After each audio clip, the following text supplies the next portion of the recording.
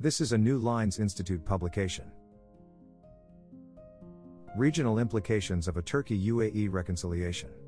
By Hamdullah Baykar. Published on May 31, 2022. After a decade of Cold War, Turkey and the United Arab Emirates are on a path to normalizing bilateral relations. It began in 2021 with a sequence of high-profile diplomatic visits and calls that culminated in a November 24 visit to Ankara by then Crown Prince, now President Mohammed bin Zayed. More recently, Turkish President Recep Tayyip Erdogan visited Abu Dhabi to offer his condolences on the death of President Sheikh Khalifa bin Zayed Al Nahyan and meet with Mohammed bin Zayed on May 17. As many as 10 agreements were signed between the two countries, including a letter of intent on defense industry cooperation. A decreasing U.S. footprint in the Middle East is fostering cooperation among regional states. A closer Turkey-UAE relationship will likely mean an accelerated normalization for Turkey and Israel and could further isolate Iran. Reasons for reconciliation. Despite the UAE and Saudi Arabia closely aligned on many regional issues, the UAE has begun to look for new allies amid increasing regional competition with Saudi Arabia. Riyadh wants to overtake Abu Dhabi's dominance as the commercial hub of the Gulf, while the UAE is challenging Saudi Arabia's de facto regional leadership. Turkey remains a significant power in the Gulf despite post-Arab Spring tensions with neighbors, especially considering its close allyship with, and military base in, Qatar and its security cooperation with Kuwait. For these reasons, Ankara has become an attractive potential partner for Abu Dhabi as the latter attempts to create an alternative axis. These efforts towards normalization also come in the context of strategic uncertainty in the wake of the U.S. military exit from the region, which also can be seen in Turkey's recent diplomatic overtures toward Israel. From Turkey's perspective, its increased focus on hard power to achieve its foreign policy goals since the Arab Spring has left it isolated. The UAE has close relationships with Turkey's immediate neighbors, such as Greece and the Republic of Cyprus, Egypt, and Israel. A rapprochement with Abu Dhabi could be a first step toward normalization with its neighbors, especially in the Eastern Mediterranean Gas Forum, made up of Egypt, Cyprus, Greece, Israel, Italy, and Jordan. Another factor for both the UAE and Turkey is Turkey's closest Arab ally, Qatar. Since the end of the Saudi Arabia-led blockade of Doha in early 2021, Qatar has been in the process of normalization with the Gulf states, especially Turkey's principal regional rival, Saudi Arabia. As relations between Doha and Riyadh improve, both Turkey and the UAE, which has begun its own less substantial normalization with Qatar, may desire to keep their options open.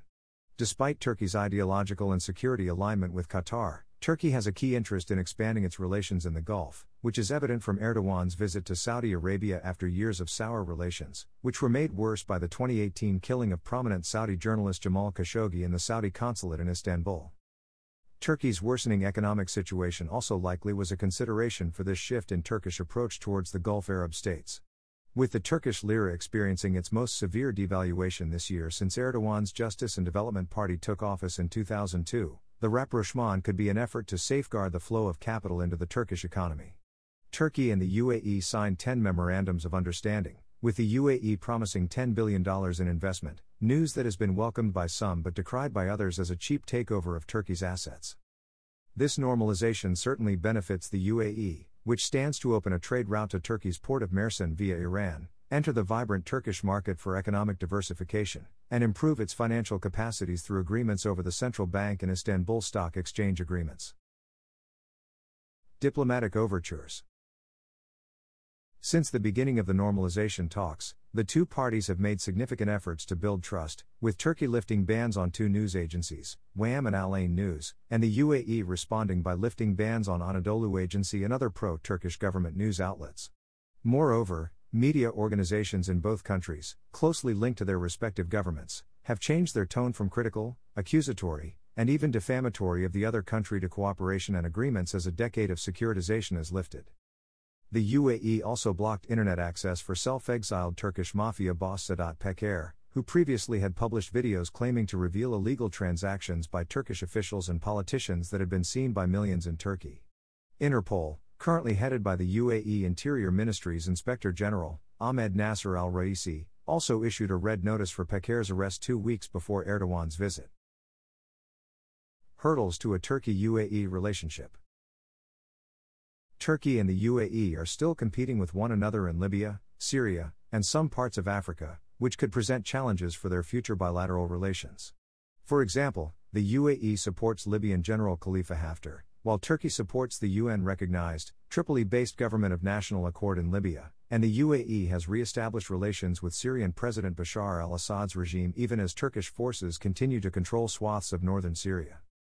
However, following their reconciliation, Turkey and the UAE may refrain from making direct allegations against one another and instead collaborate in the same way Turkey works with Russia despite a number of disagreements. Furthermore, UAE-Turkey rapprochement is a diplomatic initiative that goes beyond bilateral relations.